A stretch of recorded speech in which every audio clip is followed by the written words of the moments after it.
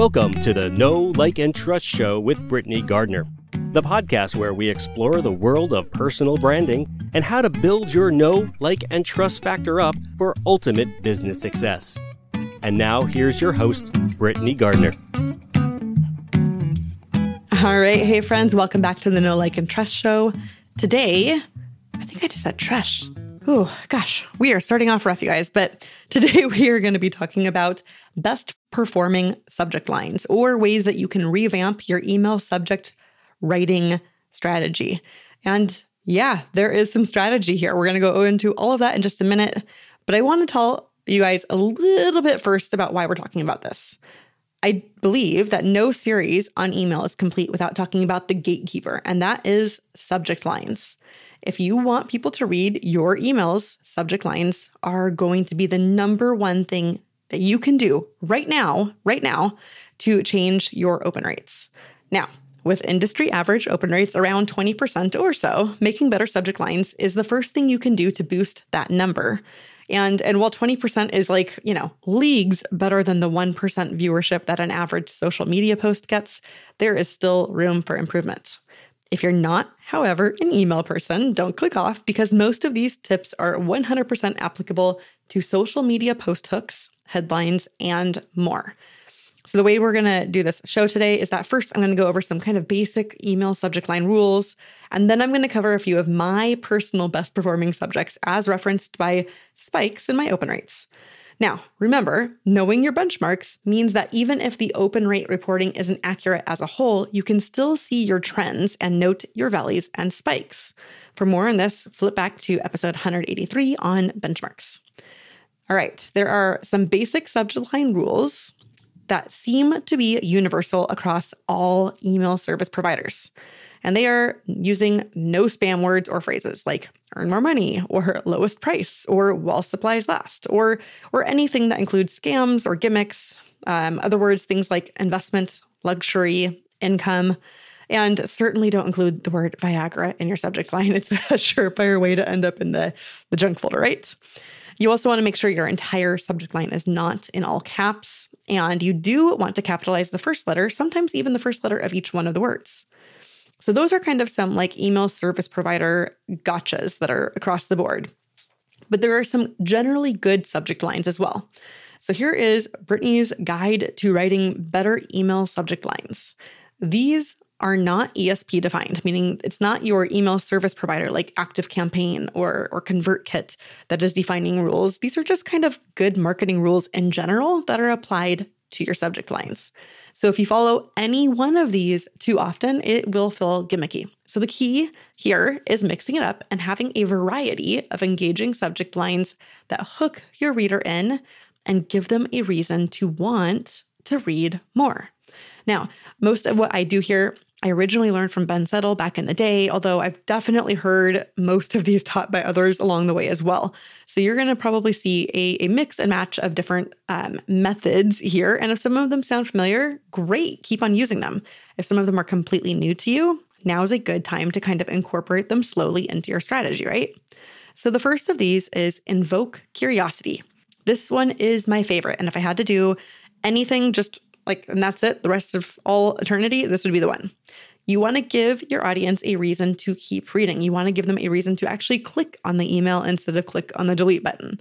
And that reason sometimes might simply be, how could Brittany possibly tie this into a marketing email? If that is enough to get you to open my email, I am okay with it. The next one is using the word you, like Y-O-U, in the subject line. Alternatively, you can also use their first name if it's appropriate. Another one would be mentioning a celebrity's name, especially if they're currently in the news. Be sure, of course, that there's relevance here to your email message. Don't just throw the name Lindsay Lohan in a subject line and expect it to work. You need to tie it into the story in your email or what you're selling or what you're talking about and teaching. You can also, in this one, use a play on TV characters' names, movie titles, song lyrics. I use the song lyric one far more than actual celebrity names, for example. Another one would be doing something shocking. Now, not just for the sake of saying something shocking. We're not playing the hyperbolic news media 24-hour coverage game here. We are not going for the shock and awe. We're simply saying something to kind of snap people out of their afternoon dusk slump after lunch, right? Another one is doing it listicle style, like 3 reasons to this or 7 ways to that. More here, alliteration. Feeling feisty, anyone? I love using alliteration. It's an age-old writing technique and it's not taught very well anymore. And that, friends, is why it works. Puns. Yes, another writing technique. You probably guys aren't surprised since I really enjoy writing, right? Playing on popular cliches also goes along with puns. For example, when I send an email out about this podcast episode, I'll probably title it something like Hook, Line, and Thinker because it's super cute and it's a play on the hook, line, and sinker idea. And that right there is just punny enough to get people to open the email, at least sometimes. And then finally, another good kind of rule of thumb type situation would be to sum up your authority arguments. If you don't know what I mean by that, flip way back to episode 63. I did a whole episode on how to craft an authority opinion, i.e., say something that a lot of people in your niche are not saying and be willing to back it up. So you can sum up that authority argument in your subject line. If it's slightly controversial, you'll get people clicking. So out of all of these kind of rule of thumb guide to writing email subject line ideas, if I had to sum them up, it is all about using your personality. Inject personality, include cultural references that you enjoy if your best client will also enjoy them. Now, you're not going to bat 1,000 here, and if you send me an email with a Game of Thrones reference, I won't get it. But that's okay. It will work for a lot of people. When it doesn't work, though, you want to take note. Case in point, I just did an Instagram story yesterday with my 10-year-old. We had just left a family spin class, and my son, he's a little competitive. He loves sitting right next to the instructor in this class. And Herb, who I love dearly, he's a wonderful instructor. He leaned over and referenced Finn, kind of said "Hey, Goose, how are we doing here?" And Finn did not get it because, surprise, surprise, the 10-year-old has not seen Top Gun and doesn't understand Goose as a co-pilot reference. So, when you throw those cultural references out there, make sure that there's a good chance your best client's heard of them at least.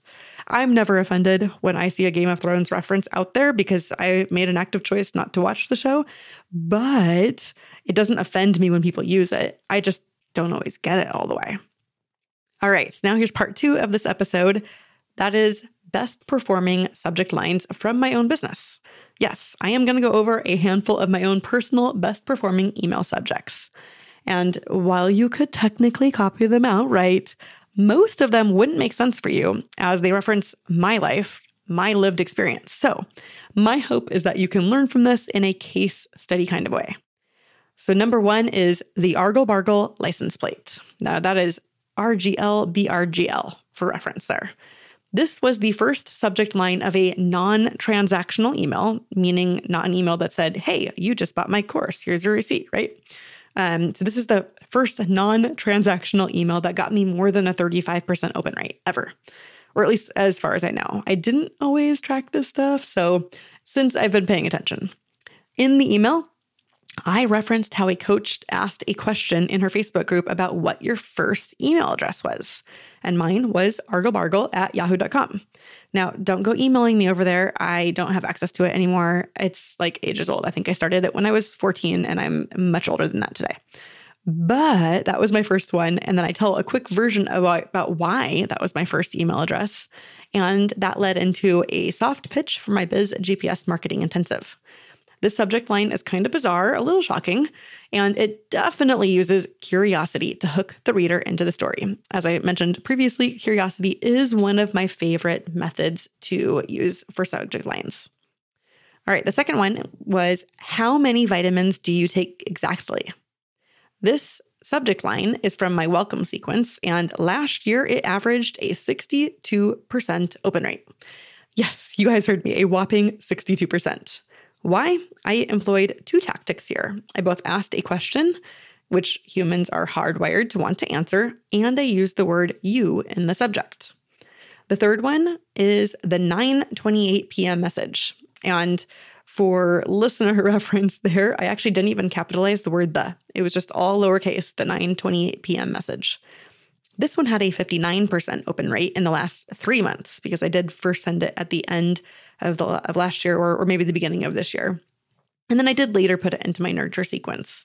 So in this email, I talked about getting a client message at 9:28 p.m. and then a complaint from the same client that I hadn't yet responded by 10 a.m. the next day. Now, the email talked about boundaries. I have really clear boundaries, and my clients know I don't generally work on Fridays since it's my big homeschool day with my 10-year-old. So the fact that I hadn't responded by 10 a.m. the next day, a whopping 2 business hours after receiving it on a Friday, wasn't super surprising. Now, the open rate for this one was so high because it invoked a ton of curiosity. Who could be messaging her so late in the evening?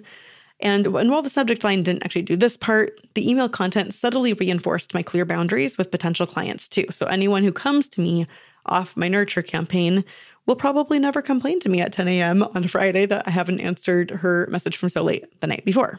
So that one did a really good double duty and still had a very high open rate, which is fantastic. The fourth one was, can we talk about Elizabeth Holmes? Now, this email was sent out the same week that her trial verdict came in, and it saw a 33% open rate. It was not from my nurture sequence or any of my automated sequence. It was one that I manually sent out to my list. And it is the most recent example I have of nabbing something from the news with a quasi-celebrity at that.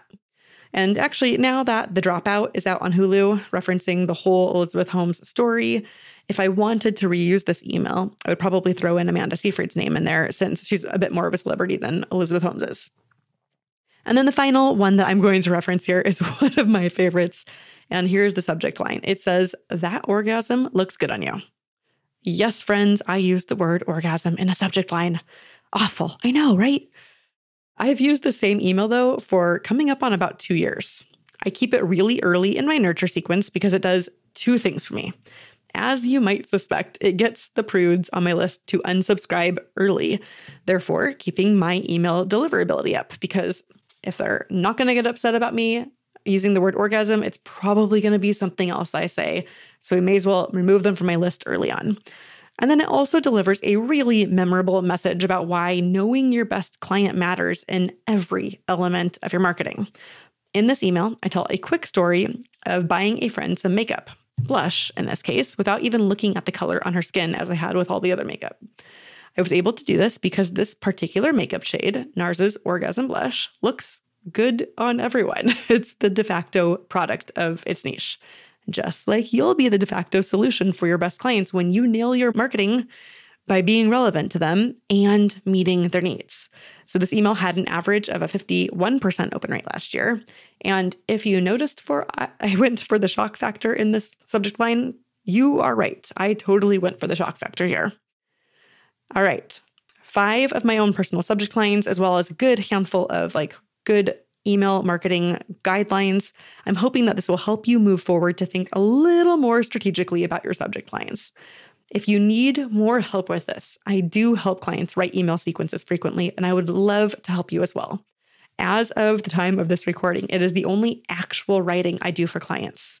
I do done-for-you content strategy. I do script guidelines with notes. I do all sorts of done-for-you things, but in terms of actual writing, email sequences are one of the few things I do for my clients.